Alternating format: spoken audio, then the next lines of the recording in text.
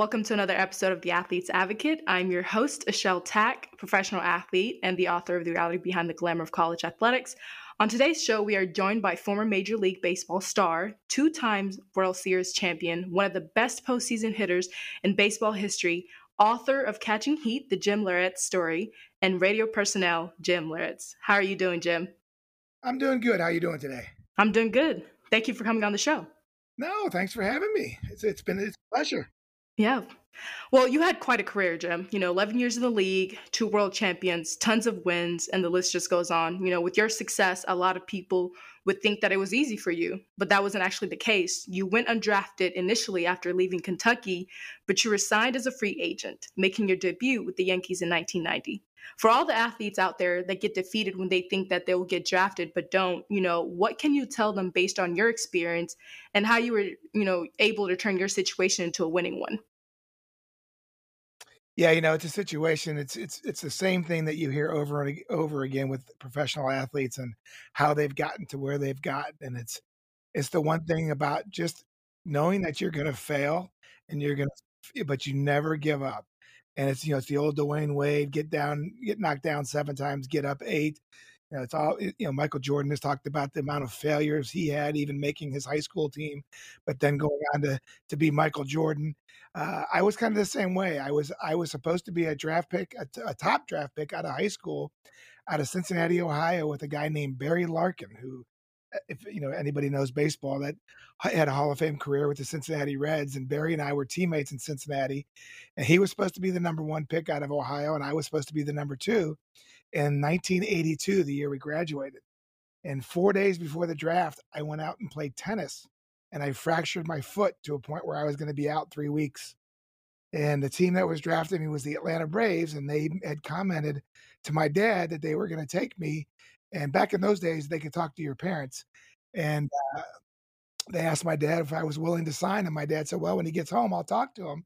I came home with a cast on my foot, and he's like, what the heck happened to you? And I said, well, it's not a big deal. I'll be back in 3 weeks. He said, it's a big deal. The Atlanta Braves were going to make you a draft pick, and now I have to tell them you got a broken foot. And so the Braves watched, again, can you imagine the disappointment that I had, uh, realizing that this was my one opportunity out of high school to get drafted, and that I was going to lose that opportunity. And then the Braves came back at the end of the summer after watching me play and said to my dad, hey, we'll still sign him as a free agent. But what would it take? And my dad said, give him $10,000. And the Braves said, all we can give him is 5. And my dad said, forget that. He's going to go to junior college. So thinking that here's my opportunity now in junior college to where you can get drafted every year out of a junior college. Well, I have a great freshman. I have a great sophomore year. I don't get drafted out of either one of those. And again, the disappointment thinking, okay, is this going to happen? Is this one opportunity that I had back in high school, going to hurt me? But I just said, you know what? I'm not giving up. I went to the University of Kentucky, thought I was going to go one more year and I was going to be a draft pick. And sure enough, I had a great season at Kentucky, but the scouts did not come calling.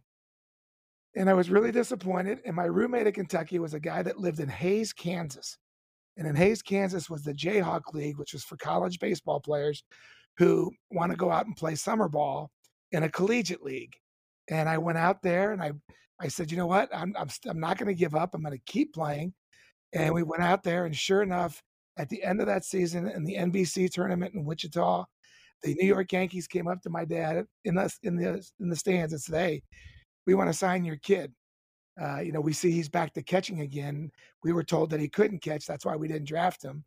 And sure enough, the New York Yankees sat down with me the next day, and I ended up signing as an undrafted free agent in 1986 with the New York Yankees.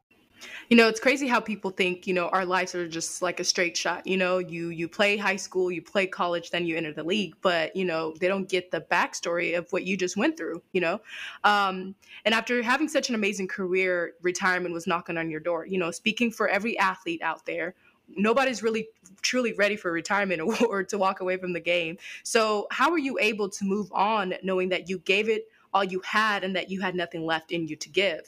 Were you prepared mentally and emotionally for your next step?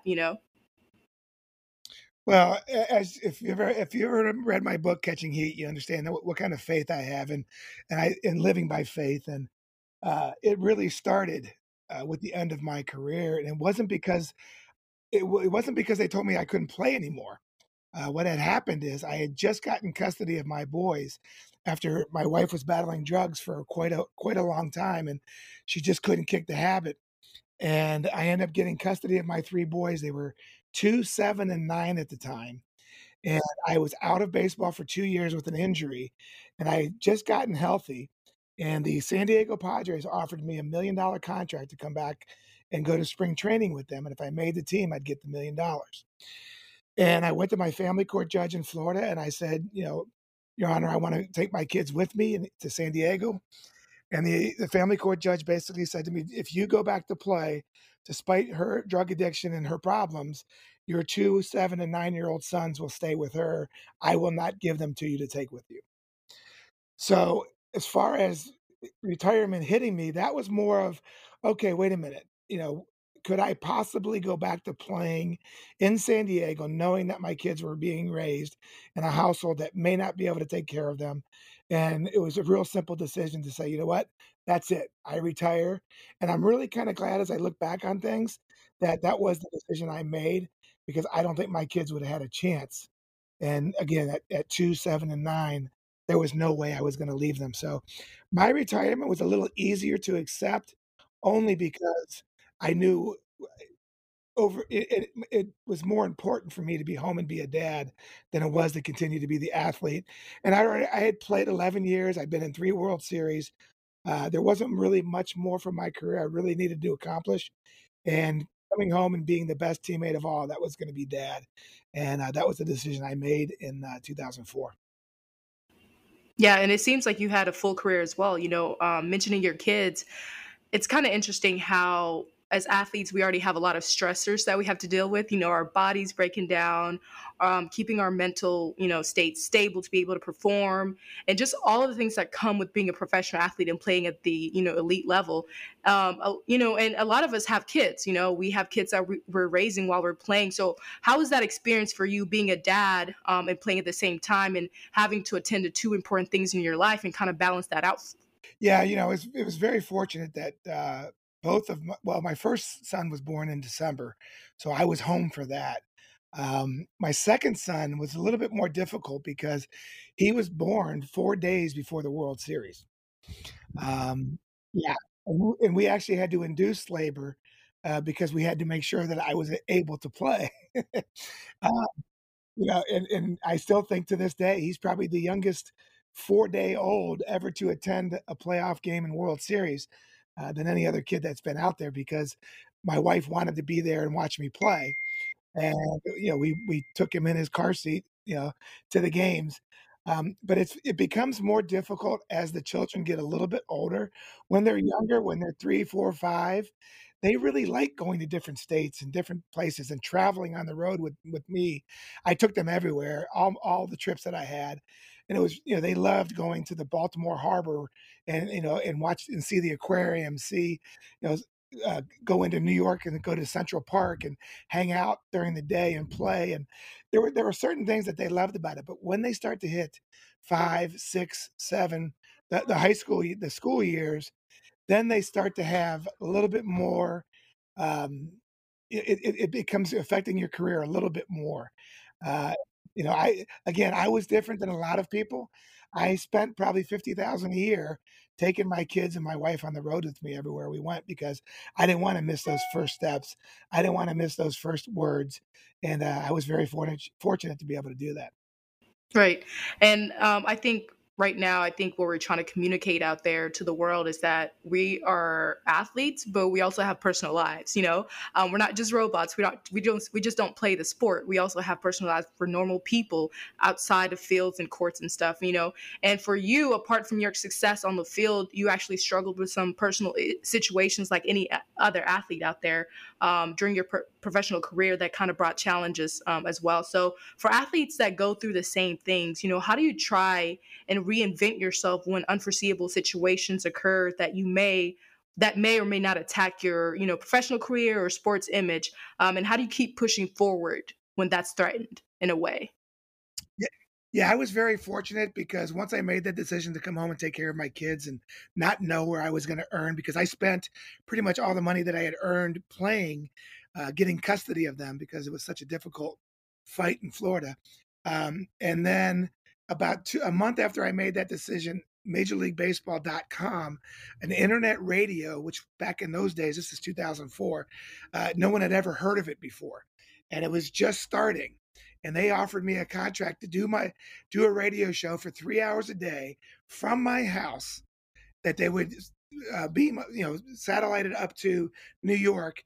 And I did this show for 3 years from 2004 to 2007. So I was very lucky to be able to continue to do and talk about sports and baseball in general, and just interview people and do games and things like that. I was very, very fortunate. But where I hit a wall and where I hit a lot of athletes hit a wall is sometimes I had an accident in 2007 where I was drinking and driving, and unfortunately, the other driver was drinking and driving also, but she lost her life. And it was a very difficult time for me because even though that I never should have been drinking and driving, I knew that I did not cause the accident. And I wanted to wait for 3 years to prove that in court. And it took 3 years to wait. But one of the things I learned going through that was that all of a sudden now I wasn't considered Jim Leyritz, the king of New York, the World Series champ, the home run hitter. It was okay. It was portrayed, and again, what most people didn't know because the media didn't cover it that way is that at that time I was earning about $500,000 doing TV for MLB.com for ESPN, and I had just got done covering in the World Series the Red Sox uh, run to their 2007 championship. And unfortunately, like I said, I had the accident. And the way the media and the state of Florida tried to portray me was this washed up, drunk ball player who couldn't accept retirement. And it was just really, really a difficult time. But one of the things that really kept me going was that fight and determination that I learned being a professional athlete, getting to that level. That, you know what? I am not going to settle for less than what I think, what the truth is, and I fought for that truth. And fortunately, I did beat the state of Florida, and I was guilty of drinking and driving, which is what I deserved. But at the same time, I really think what I learned as a professional athlete, what I learned achieving that, really helped me fight and not give up when probably 90% of the people going through what I went through, waiting for 3 years, knowing that when you got to court, the jury threw it out in less than 30 minutes, waiting for that was probably one of the most difficult situations, but I cannot thank my fight to be a professional athlete more because it gave me the determination to do that, to fight that battle. And then, like you were just talking about, what do you do now when it's all over with? When you've been portrayed in completely something different and beyond, how do you get yourself back? And that's what I've been doing the last 8, 9 years. And it's the same determination. It's the same thing that says, listen, I have a goal. I want to provide for my family. I know that I'm educated and I can pick up a trade. I can pick up something. I've been very fortunate enough to transition to title insurance for commercial and residential real estate. I went out and I got my real estate license for the state of New York.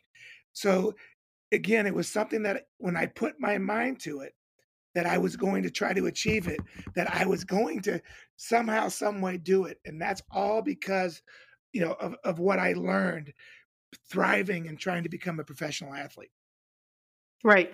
And I think, perseverance and resilience are the two things that we first learned as athletes, to keep going and keep fighting, and not give up when the going gets tough. So I'm glad you were able to fight for yourself, and we hear stories and we see stories all the time of media portraying certain athletes a certain way, or they kind of spin a story in a way where it's entertaining for other people, but not really speaking truth of the situation or the person. And I think it's time that we hold, media accountable for what they put out there, because stories and narratives like that matter, and they can tarnish your brand. They can tarnish, your character, mostly, and it can, prevent you from getting opportunities after you walk away from the game, because the game isn't all you have. So that's very important. Now, our sports do require that we are physically fit, and as long as our bodies can perform, we can perform.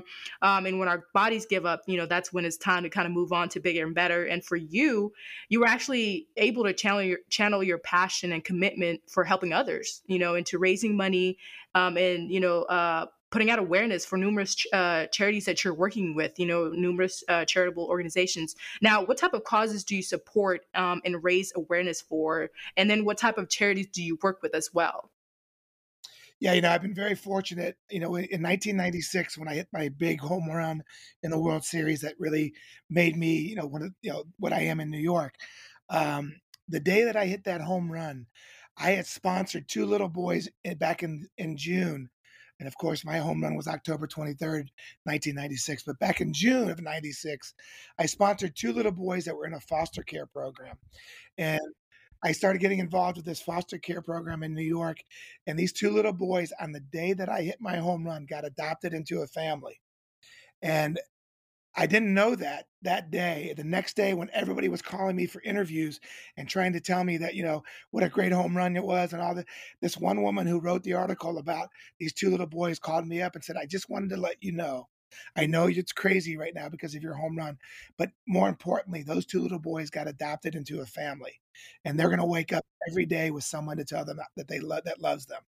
And you know what? That right there really put everything that I was doing in perspective and made me understand from that day forward that I would never stop using the platform God gave me because of the talent He gave me to play baseball and play for the New York Yankees, that I would never stop using that to help others, to give back, because Mr. Steinbrenner taught that to us. And my biggest causes right now, honestly, are foster care children, because uh, it's one of the situations that it's so hard that once they turn 18, if they haven't been adopted, usually the path they go down is so destructive because there's no one there to help them. Uh, yeah, I'm involved in a project here in California called the Teen Project, and it's to help girls that have timed out of the foster care system, that have been taken to the streets and prostitution and drugs. And what we do is we provide them an opportunity to get clean, an opportunity to get off the streets. We have houses in LA and houses in Orange County that we can house up to 85 to 90 girls, and we help get them off the street, to educate them, to get them scholarships, to get them to college. It's just a great program to be able to help young women who have been sex trafficked, and to be able to help. So I'm really involved in that in California, and then in New York, I've been involved with the ALS chapter. Because my brother-in-law died in 2010 from Lou Gehrig's, so that's a special thing personally to me. And then I also worked for a company called Pink Tie for quite a few years, that raised money for all charities and foundations that needed help, financial assistance. And yeah, it's just great. I've been so blessed because I was a New York Yankee, because I was a World Series hero champion, to be able to use that platform to give back to others and to make sure that I use that platform for the right reasons. Right. And it's always encouraging, to see athletes, big time athletes at that, giving back to the community, and using their gifts and passions away from the game to be able to help others. So that's great that you were able to do that. That's truly amazing. Now, apart from helping people, you have a podcast that highlights stories and insights from sports legends and celebrities. And I've actually got the opportunity to kind of check out a few episodes, and I'm enjoying it so far. Now, for those that haven't gotten the opportunity to check it out, what is it about, and what kind of insights and stories are you sharing? What purpose does Catching Heat serve? Well, yeah, it's exactly what you just talked about, how the media doesn't cover certain things, how it's usually a negative connotation when it comes to professional athletes, especially those who are put on kind of a pedestal. Um, and my whole podcast, when Stork Media came to me to do this podcast, I can guarantee you they thought that I just wanted to do a sports podcast because that's what I am. I'm an athlete. Well, when Kristen called me and said, "We want you to do a podcast, how do you want to do it?" And I said, "Here's what I want to do. I'm so tired of all the negativity. This was during COVID. All the negativity, everything that's going on right now, and really what what happened to me personally, what I've watched happen to other athletes personally. I want to do a podcast where I take a former athlete, celebrity, somebody that's had a lot of success in their career, who has either had a fall from grace or had a little hiccup or has gotten out of that career and moved on to something else, to where they're going back and doing something, whether it's a foundation, whether it's a charity, giving back to other people. And I want to highlight those type of people, because you know what? That's a positive influence. And my first guest was Daryl Strawberry. And first thing I said to Daryl Strawberry was, Daryl, you've been out of the game for 20 years. The last time I saw your name in the New York Post or the Daily News was the day you got kicked out of baseball because you had a drug addiction and you had all these problems. And the only other time I saw your name is when you screwed up. For the last 10, 15 years, you've been opening up drug rehab clinics all around the United States. You've been ordained as a pastor. You're speaking at churches. You're bringing people to God. When's the last time the New York Post or the New York Daily News or the New York talked to you about what you're doing to help other people? And he said, "You know what, Jimmy, you're right. Nobody asked that." And that's why I started the podcast, Catching Heat with Jim Leyritz, because that's what I wanted people to hear. I wanted to hear inspiring stories, people that have overcome obstacles and have gone on not only to help themselves, but to help other people. And I just thought that was important for a message to get out there in today's world. Yeah, and I think that's why I enjoyed it so much, because it's highlighting real stories, and it's giving you the opportunity to kind of know them for them, and not because they were this type of athlete or this is what they've done in their career. And so it's just sitting down, and really learning who the person is. You know what I mean?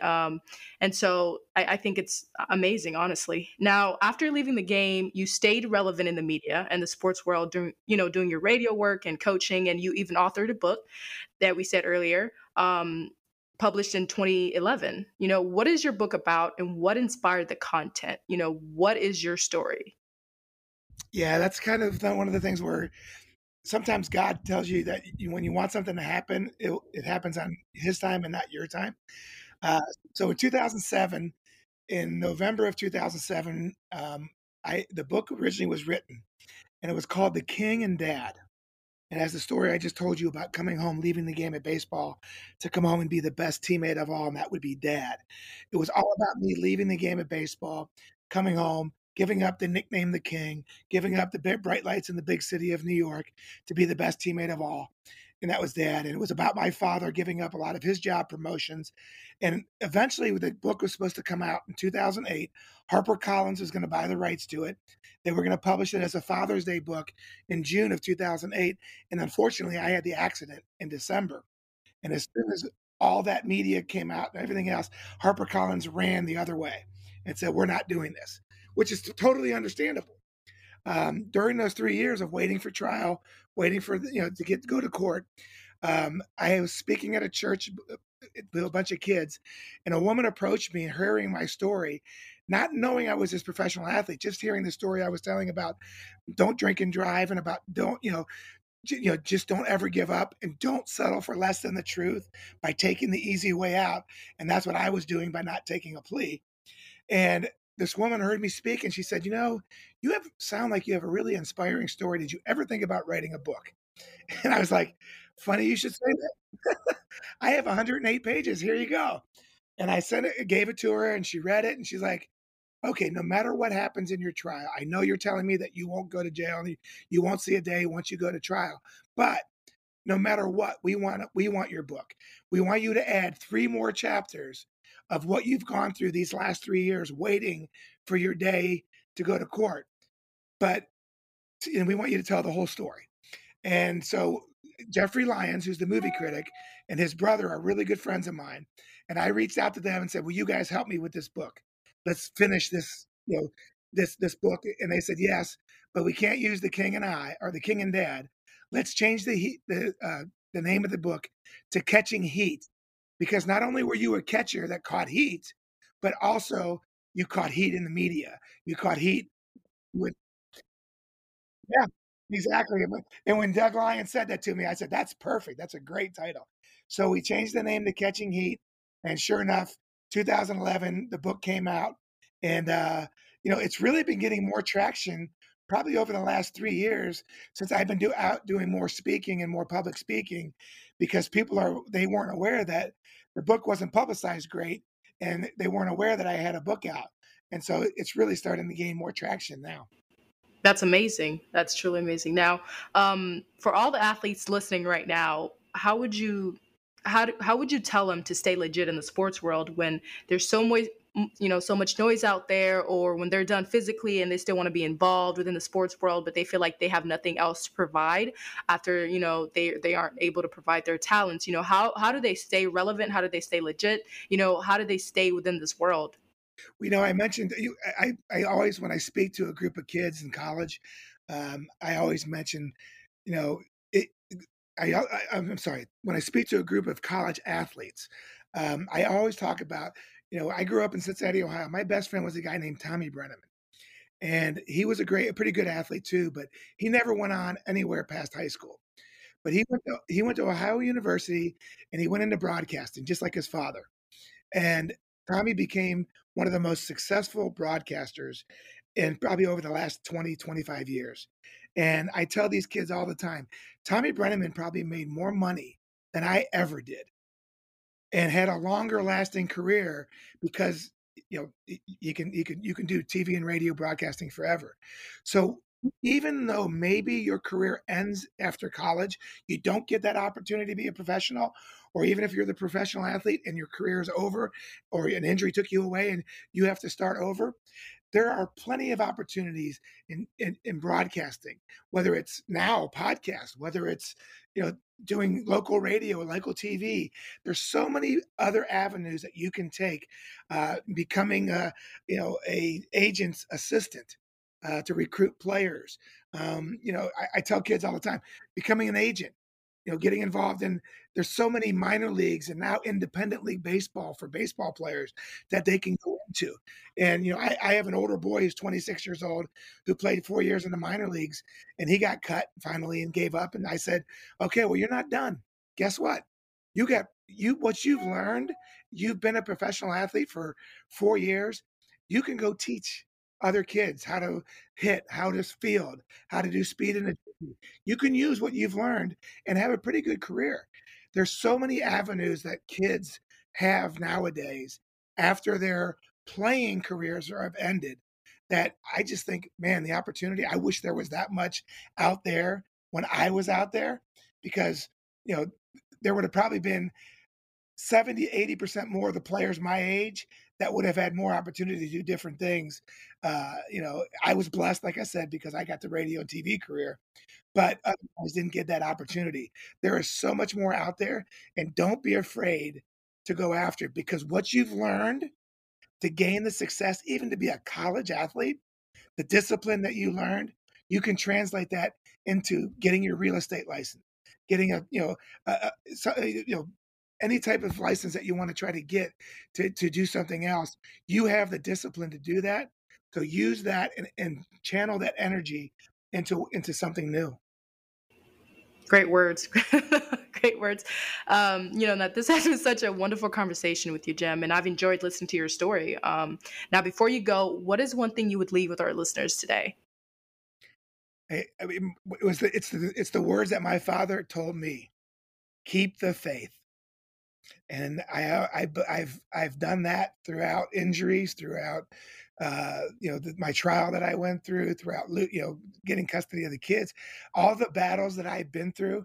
I've totally kept my faith in God, and it's one of those things that um, I can't help stress enough to guys. I read a book called The Purpose Driven Life, and I'll just tell anybody that's out there, you may not really like religion, it may be not your thing, but this book called The Purpose Driven Life will teach you things not only to be a good Christian, but also to be a good husband, to be a good father, to be a good son, be a good friend.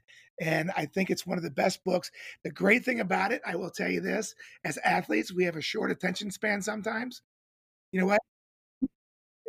You read 40 chapters and you only read one chapter a night. So I think most of us can do that.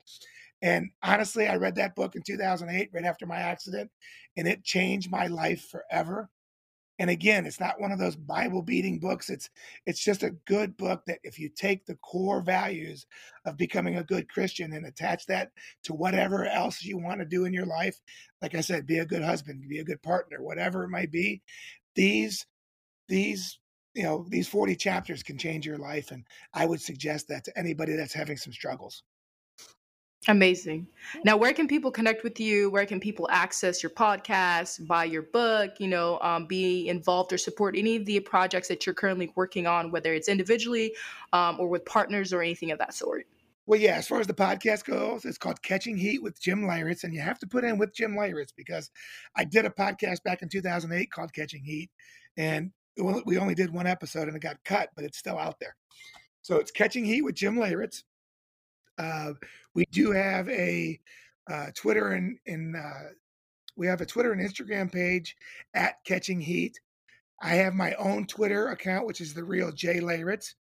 And then jimleyritz.com is my website. It's where you can go if you need me for a speaking engagement, if you need me for a golf outing, if you need me to purchase my book, Catching Heat. All of those things are on that website, and and there's a calendar of my events, what I'm doing and where I'm at. So go to that site, and no, I appreciate you giving me the opportunity to talk about everything. Yeah, definitely. Thank you so much for joining us today. It's so nice to see that after a successful 11-year career, you are now channeling your passion for helping others and committing to working with multiple charities to help raise funds for these charities. And also thank you for advocating for athletes in this space and for your commitment to helping at-risk youth. I think that's truly important, and you're truly doing the Lord's work. So thank you for that. We love the podcast and what it stands for, and wish you all the best. Thank you again for coming on the show. Well, and thank you for having me, and best of luck with your podcast. It was a pleasure. Thank you.